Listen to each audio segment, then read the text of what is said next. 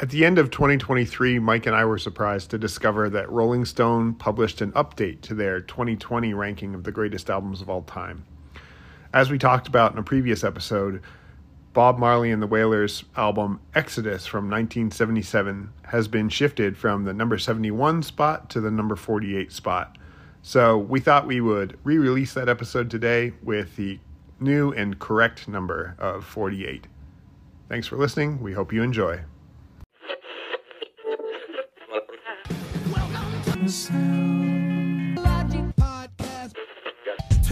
No credentials. Reviewing Rolling Stone 500 Greatest albums.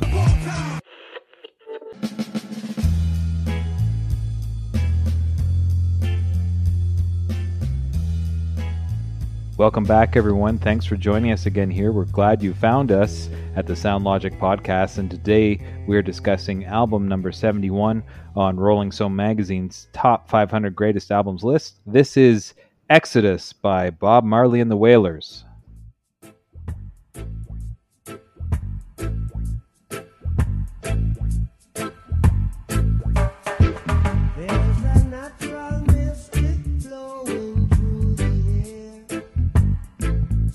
If you've been listening to our podcast for a little while, you may remember tonight's guest from when we reviewed Bob Marley's Legend, the best of Bob Marley and the Wailers. That was originally reviewed all the way back in April of 2020. And at that time, anyway, it was ranked number 46 on the 2012 list as we were journeying through. And my friend Bram Wooley joined us. Bram... we introduced him as a Penn State student, and he was somewhat early in his journey at that point, a few years down the road here now. And Bram, you were kind enough to say yes when we asked you if you'd like to join us for another Bob Marley album. So thanks so much for being here. What's changed in your life over the last 2 years? Well, I'm a lot closer to graduation. Yeah. And again, thank you for inviting me to join you. I have one more semester to go. I've completed one of my majors and one of my minors. So I'm kind of just finishing up a few last things, and then I graduate. So that's kind of a lot. But yeah, Exciting other than times. that, just exciting. some summer research work and travel. Very cool. Well, thanks so much for joining us. Yeah. And I think it's important to add here, Bram, of course, thanks for coming back. That episode, that review that we did, both the original and then when we re-released it for the new list, when Rolling Stone put out the new list, it is still our most listened to episode of all time. It's constantly one of our top few. It could be because it's Marley, but I'd like to think it's because it's you, Bram. Because you were on the episode that it's I think so it's popular. definitely a combination of a very popular album and then doing a bit of research for this album. I was surprised by there's definitely sort of a lack of already existing sort of Bob Marley album reviews and explorations. So I think it's kind of filled a niche in a way. Oh, interesting. At least on podcast platforms. Yeah, well, that I wouldn't have thought that because he's such a popular artist, but I think you're right. But anyways, people have enjoyed listening to that. At least in this format where we kind of approach it on like an album level, I think that's right. definitely Yeah, that's a good point. So before we get started here and talking about the music and how it's affected us and some of your insight as well, Bram, I want to just go through some general details for this album. Details.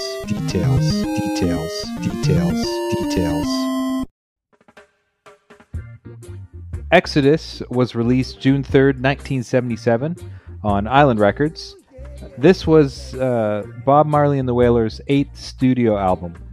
Actually their 10th album, but there's Ben won't like this. There's a live album and a compilation album in that span as well. So, but this is the 8th studio album. All tracks written by Bob Marley. I think a couple co-credits, but it's all Bob Marley on this one. This album charted number 8 in the UK and number 20 in the US. Sales to date, hard to track over the different countries, but definitely over 1 million. Lower than I would have expected, but definitely over 1 million copies. A few notes. They took a bit of a different approach for this album, and unlike previous albums, Exodus thematically moves away from cryptic storytelling.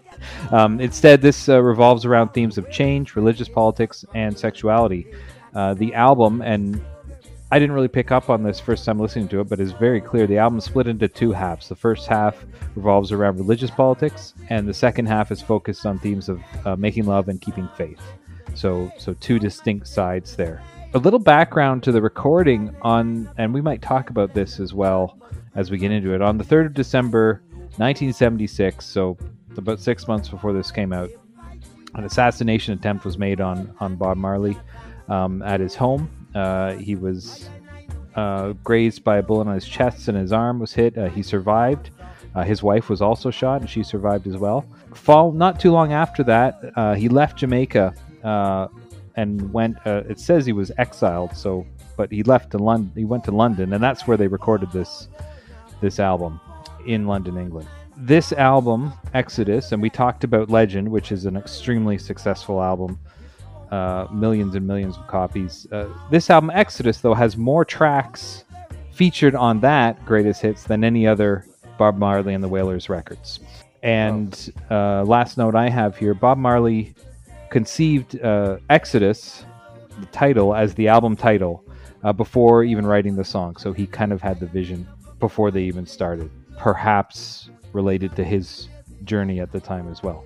It's interesting to, I guess, note that the assassination attempt was based around his support for one of the political candidates in Jamaica at the time, and kind of how this album then fit into that broader context of the political context of Jamaica. We talked a little bit during our review of Legend that Legend kind of softens his prophetic voice, and I found myself feeling like there was a bit more energy in his words in sort of a studio album format here, especially like you said, Mike, with the two sides. But it's almost like you can hear what he's trying to communicate a little bit better when it's not like redone for the modern palette kind of thing. Like there's a bit more of an edge to this one, and there's really definitely a concept that the album gets across. It's trying to take shape. The compilation sort of lost in terms of the ordering.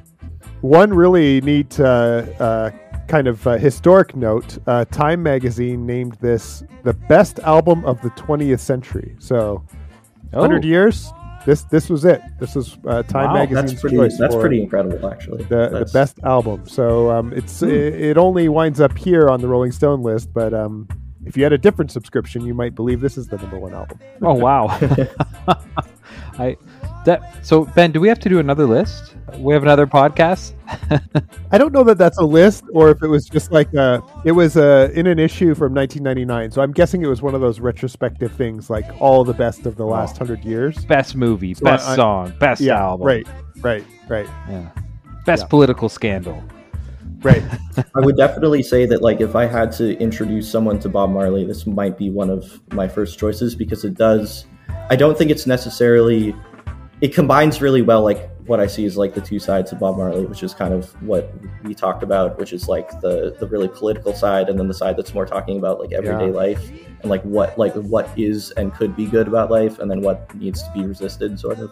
I think so this one kind of combines that in like a really direct way by having those two halves of the album, and it's a pretty good example of, like, I think the way he writes and the way he layers instrumentation, how he puts together the Wailers and how he directs them. So yeah. This is another one of those long players in terms of chart success. I think Wikipedia says it was on the UK charts for 56 consecutive weeks. So wow, sometimes these great albums just kind of hang out at the top and just keep getting purchased for a while. Bram, we talked with you last time that you're a fairly big reggae fan in general, that you listen to a lot of different reggae.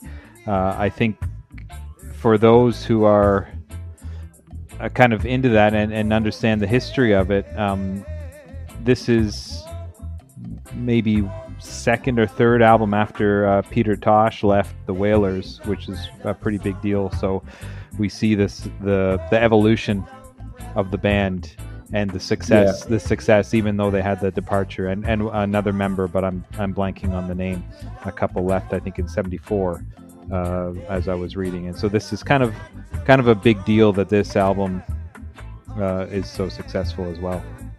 And it's interesting to hear kind of like, this is, I think, the first time that the band really has like their kind of signature sound, because before they had a lot more of I would say it was definitely an earlier reggae sound that they were kind of building off of what already existed. And there were a lot of interesting kind of experimental songs that they did. Like some were a lot more gospel influence. I think they actually did a couple of like direct gospel covers. Right. And they did some stuff that was a little bit more in like the rocksteady tradition. But then this was kind of where I think they started to nail down like their specific sound.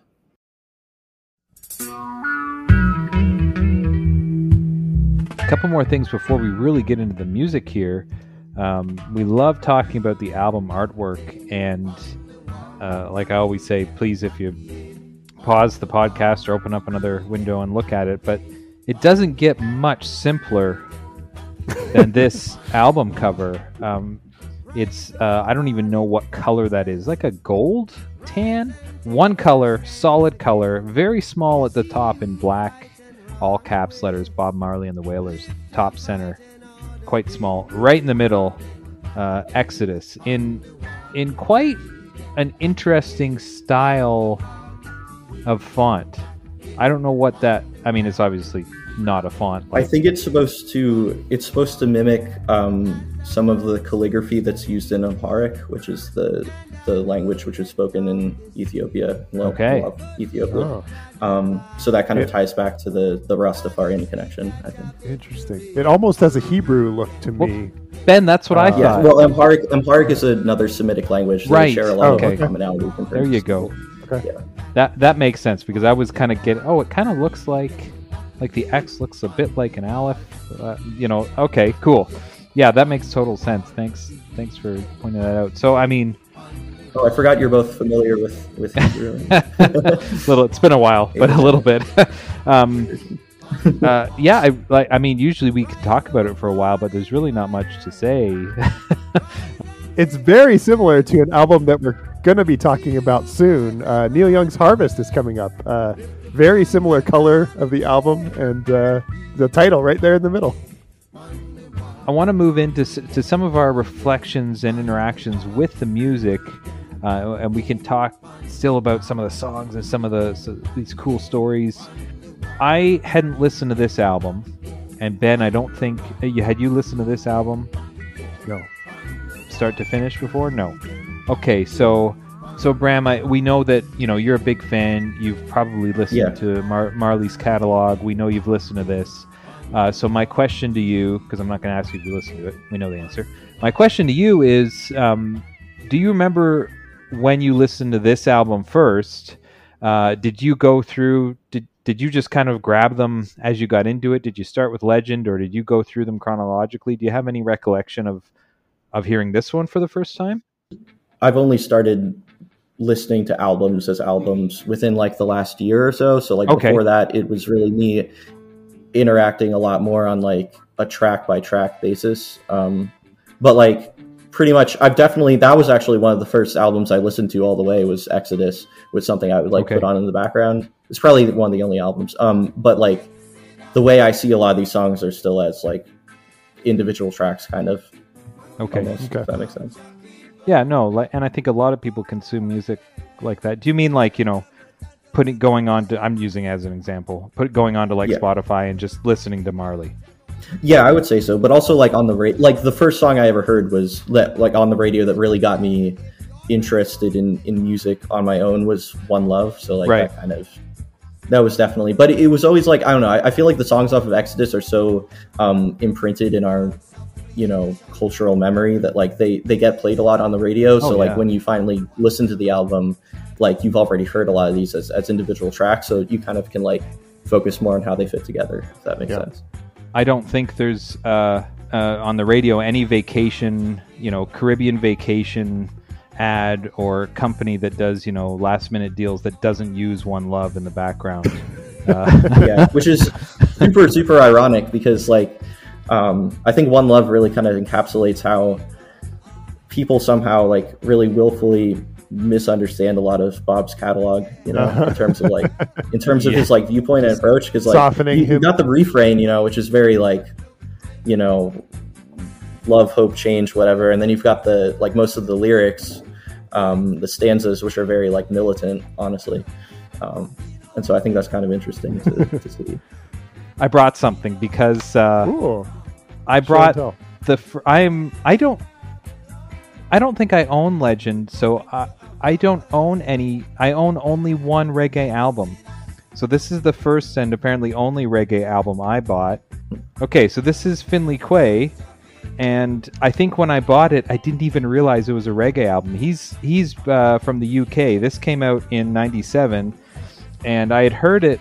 The big hit was Sunday Shining, and I think there's interpolations of Marley stuff on that track and throughout the album. He's from the UK, and I had heard the song, and then we went on a band trip in '98, and we were on the bus or in a store. These tracks were all over the radio. So when I was there, I bought it. This is actually a UK version. Not that it makes a big difference. And I didn't realize till years later that it was actually reggae music. It's got that British kind of feel to it as well. But I was hearing stuff like I and I, like even on this, he uses a lot of that. And my whole life, even listening to Marley, I always thought they were saying Iron Eye, like IRONEYE. And I always wondered, what is that? What is that a religious thing? Is that a Rasta thing, a reggae thing? But he's saying I and I. Do you know what that is? Like, is that like two different, like his two different persons, or what is that? So Ioric is like what the name for like Rastafarian's dialect, sort of. Okay. And so like the term I and I, it sort of has like a layered meaning, because it's referring to it's sort of like saying that God is in you, but like it's very much about like oneness. Actually, I'm going to read off of another Wikipedia page. Sure. In the words of Rastafari scholar E. Cashmore, I and I is an expression to totalize the concept of oneness. I and I as being the oneness of two persons. So God is within all of us, and we are one people. In fact, I and I means that God is within all men. So it's like it's kind of talking about both. It's like a universalism, like a humanist universalism, and then kind of like a religious one as well. Right, and it has a lot of meaning built in. I love it, and I love that's such a big, obviously, this is my obvious hat on, but such a big part of Bob Marley's music and lyric writing and his expression of who he is, and the message, the different messages that he's getting across. It's all bound together, especially in So Much Things to Say. He repeats it a few times. I'm not sure if he does any other tracks on the album, but that one for sure. In the last verse, he repeats it several times. So I kept thinking about it, wondering what that was. So thank you for for looking into that and sharing that with us, because that's an extra level of, I guess, enjoyment, but just intrigue that there's another level of language here that certainly I'm not familiar, and probably most Westerners would not be familiar. Well, lots of people not be familiar with. There's a lot of like stuff encoded, I feel like, in Bob Marley's music, where like different people listening will get different things out of it, you know. And I think that's part of why it's been so popular over time. I agree. It can kind of cross those boundaries. And it's amazing amidst that, with all that, you know, some very specific language, and speaking about specific situations in Jamaica and even in other parts of his community or the greater community, that it's so accessible, and so many people, you know, just love it. And I think we talked about before, people not really maybe understanding the message and focusing on other parts of the message or the groove or whatever. But well, I mean, I feel like it is very common to like, and I don't think it's a bad thing necessarily to listen to music for the instrumentation rather than the lyrics. But it is still really interesting, because you'll be listening to a really fun, like a Bob Marley song with a really fun beat, and then you start listening to the lyrics and you realize that it's about like it's like a guerrilla warfare, like, you know, it's talking about like an ambush and like a roadblock, you know. Yeah. Right. So while we're on that on that thread, I noticed interesting, and maybe you can help again in that same song. So much things to say, but I'll never forget. No way they crucified Jesus Christ. And when I looked at the lyrics, it is spelled with 2 S's. And is that just a dialect pronunciation thing, or is that a different way that they write about that historical figure? Are you familiar with that? I feel like it might be a dialect thing. Okay. But I do pick up on that as well when I listen. Like when we're listening to One Love and he talks about the holy Armageddon, is that like an aluminium thing? Yeah, that extra syllable is really fun. Yeah, so I just found that like very interesting. And some pronunciations are like they just tuck in, but these are so kind of very, very intentional. And I like it. I feel like he's rapping around the beat, because like on both of those tracks, I think when he does that thing with the extra syllable, he's hitting a beat, and so he like wraps it around. Yep. No, I like that. I agree with that. Bram, for someone who's spent a bit more time with this album, can you talk a little bit about the side A, side B concept, and does it feel appropriate to you that they're categorized in that way? Do you find yourself gravitating to one more than the other? How do you feel about the sort of division of the album that way? I mean, I definitely like Marley's political stuff a little bit more, which I think I said a lot on the last episode I was featured on. But I think both sides work together really well, especially because I wouldn't say that the songs off of Exodus that are political are necessarily his most political. Like I actually kind of push back against that, which I think I've heard people say that this is where he got really political first. But like just looking through some of his past discography, there's a lot of songs off of like Catch a Fire, such as Concrete Jungle, 400 Years, and Slave Driver, which are pretty political. And then in Natty Dread, which was 1974, you have Rebel Music and Revolution. Those tracks are also very political. And then Crazy Baldhead War and Rat Race in 1976 off of Rastaman Vibration. Like I feel like those were all pretty intensely political, and sometimes use language that he like. This one is a lot more symbolic in a way. So I think it ties together pretty well with like the other side. And maybe that historic context that Mike mentioned of like being in exile himself might make people assume this is a more loaded album, perhaps, than what came before. Definitely. Yeah. And it ties to, like, at the very end, he ties it together really well with One Love, which kind of has like the refrain and the melody of one of his more upbeat sort of, I guess, like slice of life songs. But then it's like lyrical content is a lot more sort of revolutionary, I would say. I don't know if you would disagree with that, but I've always found that to, I think, be like the most interesting track for me off of the album. I like that. As in One Love, like, do you have any thoughts as to its content? Mike and I have mentioned many times before that we're not lyrics first people, and so even as you were saying just like a little bit before, how the verses are a little bit heavier than the chorus, I had to like think back. Oh yeah, that's true. I never really considered that so much anymore. Because he's like, is there any hope? Is there any hope for the sinner? Yeah. Or no, the hopeless sinner who has saved who has hurt all mankind in order to save his own beliefs, And then he talks about Armageddon, and like, there's a lot of really strong, I feel like, spiritual language there. Yeah, let's get together to fight this holy Armageddon. So when the man comes, there will be no doom. The lyric sheet I'm looking at, man is capitalized, so that would be some sort of return, some sort of judgment. There ain't no hiding place from the Father of creation. Yeah, like it's personally, I just get so caught up, and I agree with you. There's nothing wrong with it, but I get so caught up in the groove. Yeah. Well, the groove is very good, and I think that's what makes it work so well. Is because it's like there's something for everybody, and like at least for me, getting into it, I was like, oh wow, it sounds good, and then I was like, oh wow, there's a lot of lyrical. I basically was introduced to a lot of history of like the global South and the developing world, where I don't really like that term, but the global South and the global periphery through Bob Marley, Wow.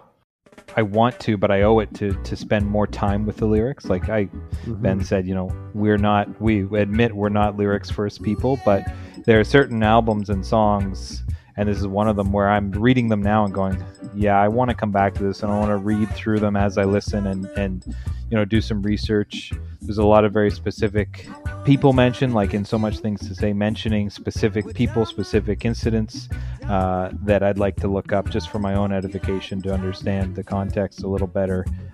But it's so good, like you don't have to. The music's so good. Yeah. And the thing that's really, I think, great about this podcast is that both of you know a lot more about like the instrumentation and the technicalities of music production than I do, I would say, and just kind of the structure of albums, since you've been doing this for a lot longer. And so like I do, at least with Bob Marley, I tend to be drawn to the lyrics, but then it's nice to have someone to kind of bounce off of for the more technical stuff related to the production. We fake it pretty well. Yeah, well, on the last time with Legend, you started talking a lot about different like musical terms, and I was getting a little bit lost. I was like, wow, I'm glad somebody knew this. I would just go on a rant about Rastafarianism. Yeah, no, well, and we'd like to have guests who can kind of fill in the gaps in our knowledge too, a little bit. Yeah. I want to talk about the Wailers a little bit because one thing I kept thinking about is I would listen to a track over and over, and the components of it. You talked, Bram, earlier about this really being something that a lot of people categorize as the Wailers really coming into their signature sound. And I really feel like every member of the group has such a unique voice, especially in this album.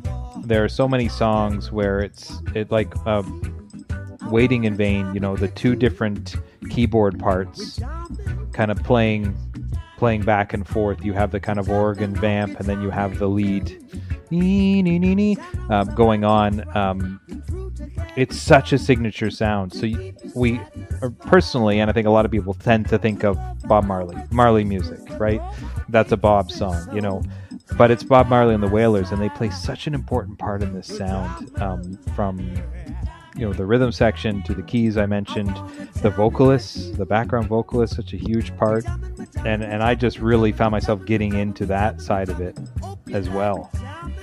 Yeah, I think the really interesting thing about the Wailers is they were kind of like even more so than a lot of bands, where a lot of bands have produced musicians who have gone on to I wouldn't say even greater things, but like, equally great things on their own, right, or in other groups. I feel like the Wailers they were almost like a community, because they were so large and they had so many people who like join and then would go do something else. And, there was a lot of like movement. And in addition to that, you had Bob Marley's family, which was very large. He had a lot of kids, and most of them have gone into music. So like, I think the amount of like the movement that the Wailers started was a lot larger than, might even be the case for other bands. Right.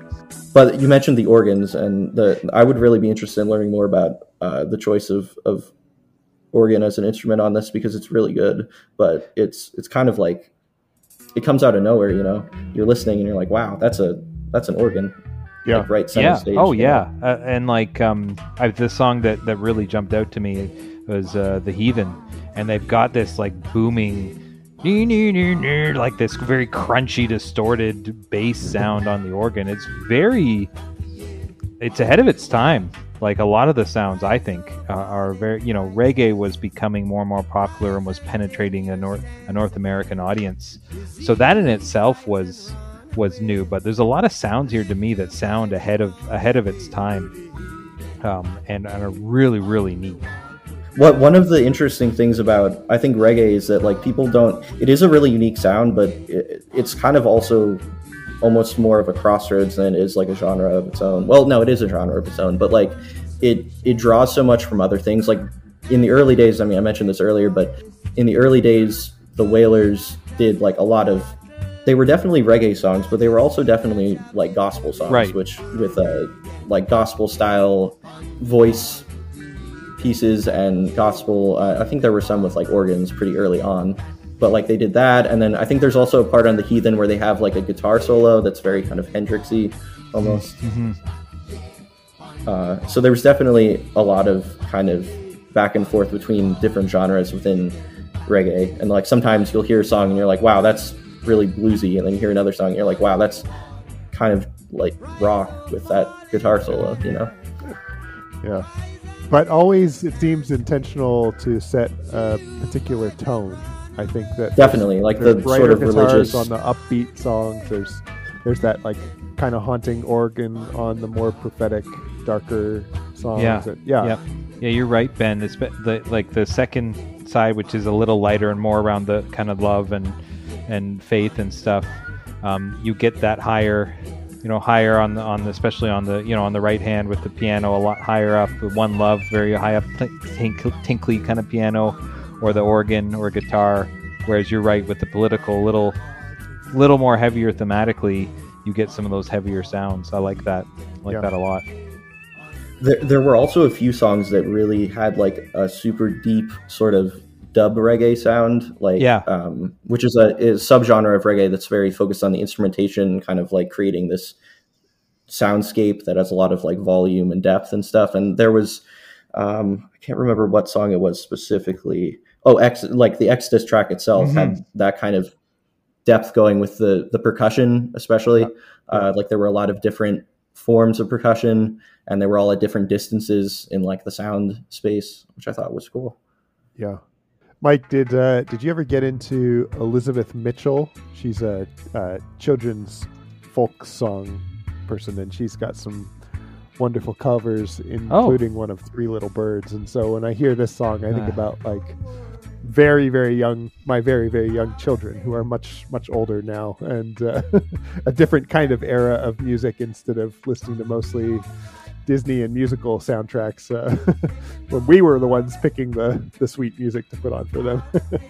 Yeah, I almost forgot about. I didn't write anything down, but Three Little Birds is kind of an important song in our house. I don't want to get too personal because it's not my story to tell, but my wife Nora, who was on this show, had gone through something difficult, and Three Little Birds was kind of a refrain that really helped her along, and we kind of gravitated to it as well. And you'll see around our house there's a few pictures scattered around with three birds, and she actually has a tattoo on her back of the three birds. Her sister, they were talking one night, and they had both separately had a dream about three birds, and so they got the matching tattoos. So don't worry about a thing. Every little thing's going to be all right. I mean, that can mean a lot of different things to a lot of people, but that's kind of been a refrain here, even in different situations. Every little thing's going to be all right. Taking it out of context, but the music and the songs are so powerful that they can do that. You can use them for other purposes. That's a good one. No, I agree, and I think with Three Little Birds, it's like he really captures kind of like, I don't know, like a good motivation to want to keep going on, just like the really little things, like remembering sunny days or something like that. Yeah, like definitely he's a lot of songs that are about relationships and like human social interactions and kind of the back and forth there. I think sometimes when he just has a song about like a tiny little thing, it's just like really being mindful of his surroundings. That's kind of cool. It's like kind of a song that just says, breathe. And much of pop music is not that. It's getting you amped up for something. Right. Yes. Yeah. Settle down. Take it in. Yeah, I like that. Yep. I mean, we don't have to go track by track. I mean, jamming, like there's such huge songs on this album. Sometimes it's unbelievable. It's like when we listened to Ben, one of the first albums we reviewed, Hendrix Experience, Are You Experience? And it's like, how can you get away with having this many massive hits on one album? Like, how is this not a greatest hits album? And Exodus feels very similar, like just huge, massive hits, all stacked together on this album. I mean, jamming has been. There's certain songs like I said, I haven't listened to Marley albums like straight through, but there's songs I don't remember a time in my life not knowing about them, like One Love, jamming, like those have just always, for me anyways, have always just kind of been part of the zeitgeist of the music that I know, that's been there all the time. Well, and this is what I expected to find as we worked through this list, like albums that I wasn't familiar with, that I'd never pressed play on, but lots of familiarity as I'd go. Right. And it seems like it seems like we either get the extreme where we know almost everything or we know almost nothing. And this is a kind of a nice happy middle ground here where like a good portion of them are ones I've heard before, but there's also some new surprises. So yeah, I like that. Ben, was it on the Miseducation of Lauryn Hill? Does she have her cover of Turn Your Lights Down Low? That might have been like a bonus track on a different release. No, I think it's that album. Is it on that album? So? Yeah. I think so. Yeah. Yeah. Okay. Yeah. So is that obviously her connection with the Marley family, being married to Ro Marley for a while? Yeah. So I it's hard not to think about that as well, listening to it, and many people have taken these songs over the years and made them their own. I guess there's like a really big sort of, I mean, I sort of go in this direction anyway, but a really big macro observation is how the whole album's concept is structured around this idea of Exodus, like going from Babylon to Zion, sort of. Right. And like on a real macro scale, in terms of the Rastafarian worldview, like Babylon would be represented by like the sort of colonial powers, especially like the United Kingdom and the United States, increasingly in a lot of reggae songs of that era. But like in this album's context, sort of what he's talking about is his own personal sense of like safety and sort of an ability to like rebuild when he moved to the United Kingdom. Okay. Which is interesting. Like his personal journey of exodus to escape from persecution in Jamaica.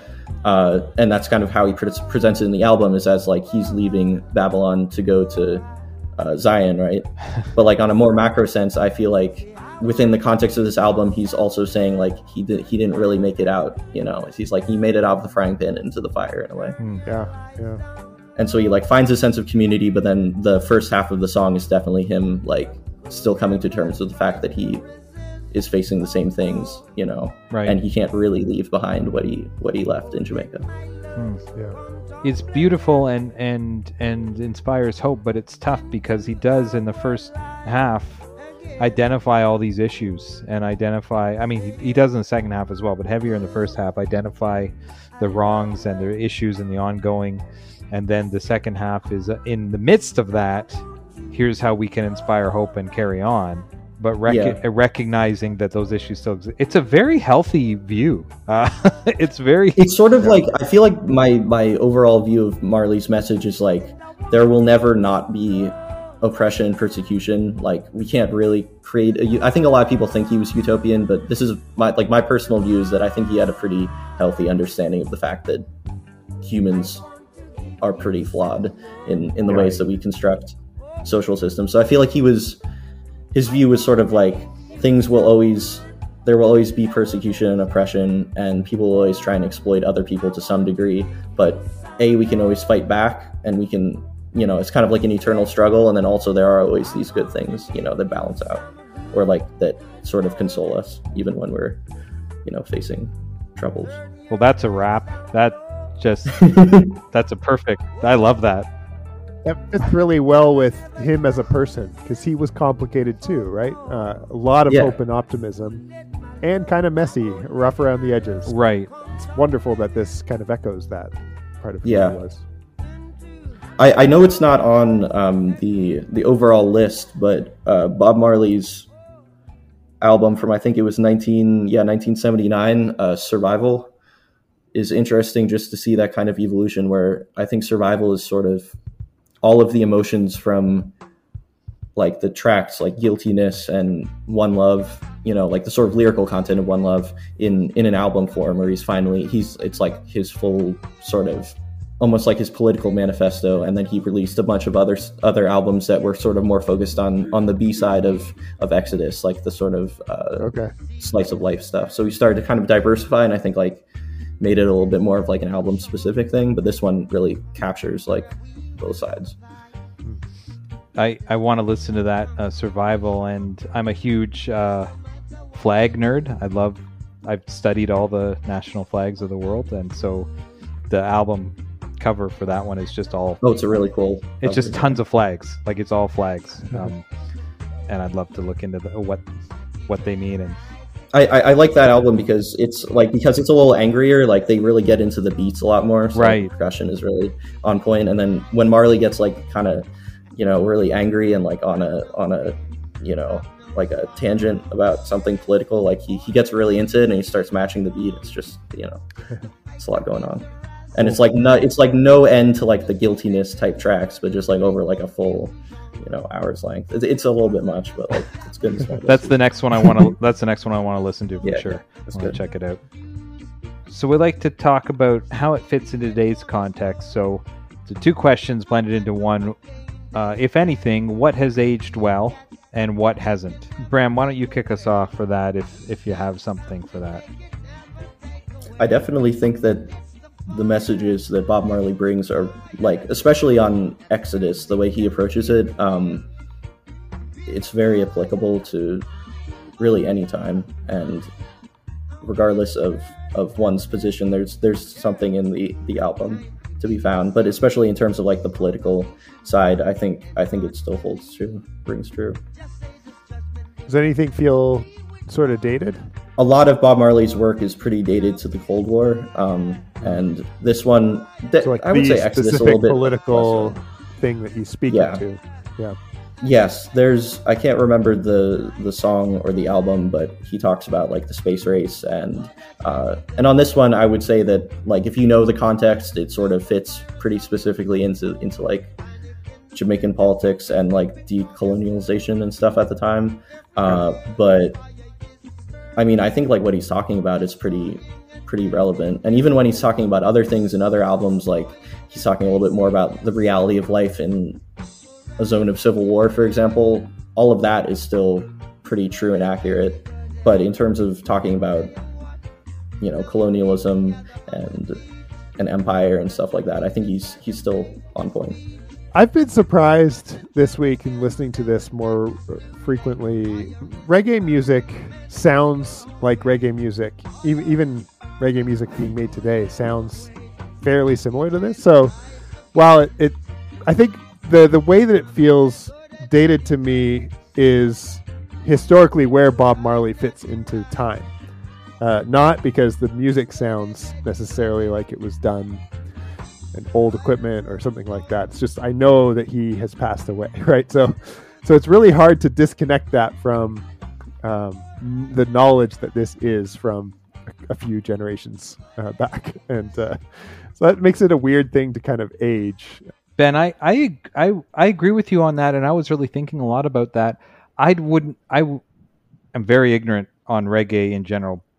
I would be hesitant to say, that reggae hasn't evolved or changed. No. Yeah, I'm not saying you were saying that, but I would say, like, to me, like this reggae, like reggae is reggae in my listening, and what I mean by that is it doesn't matter to me, and I think a lot of people, when it comes on in a public space, nobody's saying, this is 45 years old, like it still really hits very well. It's kind of like, I'd compare it even to the Beatles. You don't listen to the Beatles music and go, boy, oh boy, that sounds like almost 60 years old. Like, we know it's from the 60s, but it's the Beatles. Like, this to me, I think has aged very, very well musically. Some of the keyboard sounds, maybe just the technology a little bit, but not much. And even the chorus girls sometimes in the background sound a little like from another era, but I could see a modern artist bringing in chorus girls in that same way. So yeah, I would say like there's definitely a move towards like retro sounds today. And I guess I would say if I heard a song off of Exodus on the radio and I didn't know anything about Bob Marley, I probably wouldn't say it was a modern song or like a 21st century song, but I wouldn't be able to like pin it down and say this is a song from the 70s or this is a song from whatever. Sure.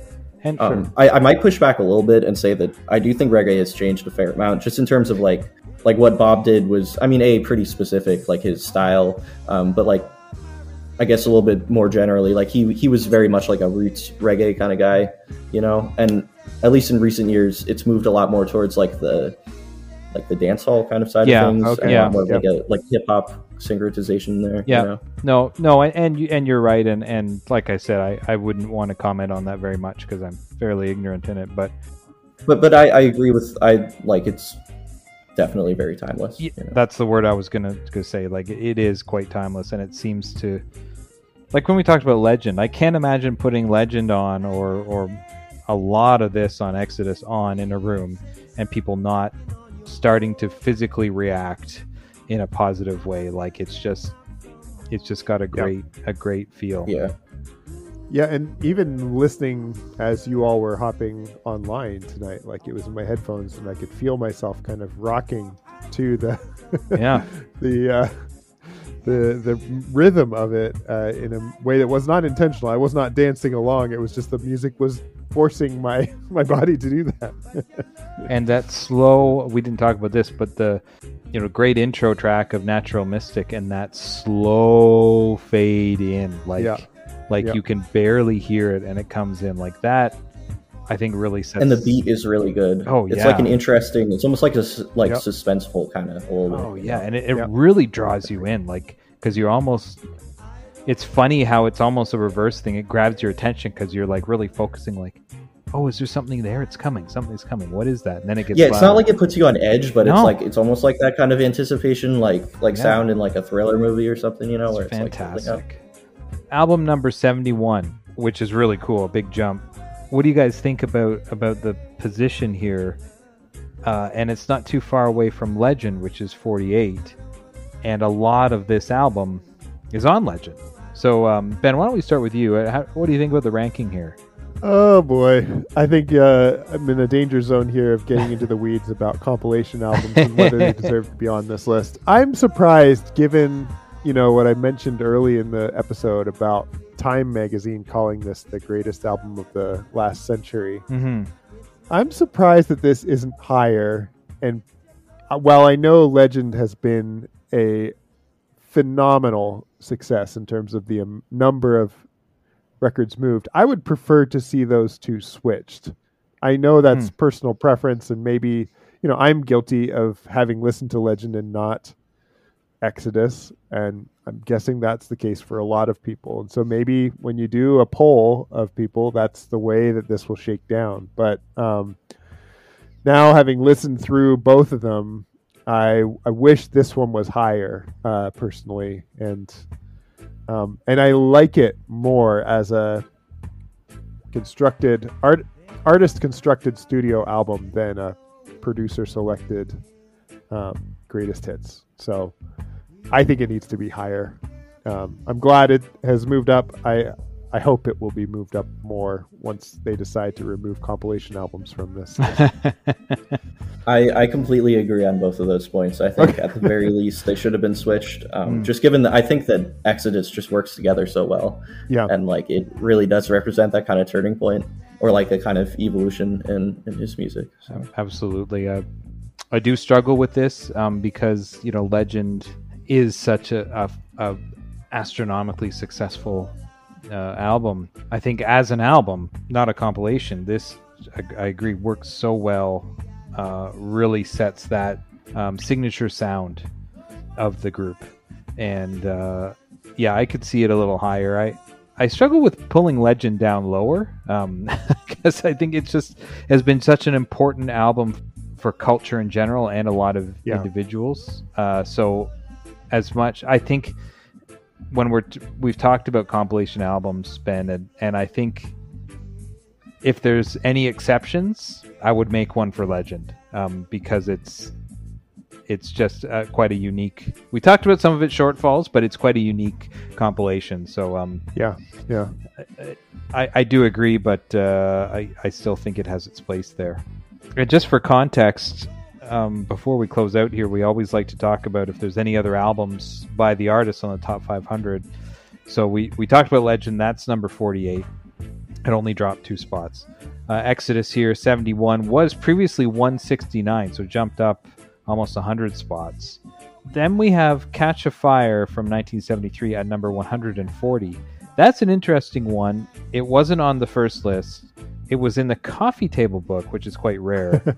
Then it wasn't on the second list at all. And it was number 125. It wasn't like it was 499. 125 in the coffee table book, not appeared in the 2012 list, and then is back here at 140. So that's Catch a Fire. So 3 albums. There's a 4th album, and that's Natty Dread from 74. Was 181 on the previous list from 2012, but has been dropped from this list, so it's not. So when we go back, Ben, when we finish the 500 and do all the albums that were dropped, we'll circle back to Natty Dread about We'll get one more Bob Marley. Yep. 15 years from now. Yeah, there'll be another Rolling Stone list by then too, so we'll have to go at least redo one. that. And yeah. Ben, what do we got coming up next week? I think you mentioned it earlier. I mentioned it earlier. Coming up here, we get a little bit more additional Canadian content. I feel like we're almost getting spoiled here with Alanis and now Neil Young, number 72. His Harvest album comes in at the 72 spot here on the list. Bram, we want to thank you so much for joining us again. It's been an absolute pleasure having you and your insight and your knowledge. Thanks again for sharing this time with us. Yeah, I really enjoyed this. Thank you. Thanks, Bram. We Means did a lot. too. Yeah. Thanks. All you at home, we want to thank you for joining us and listening to the Sound Logic podcast. Until next time, we hope you continue to be well. We hope you take care of yourselves and those around you. And of course, we hope you'll join us again next time right here on the Sound Logic podcast. Take care, everyone, and thanks for listening. If you like what you hear, subscribe on your favorite podcast app and write a review. Send us a message at our Facebook page, on Instagram, or through our Sound Logic podcast Twitter feed. Thanks for listening.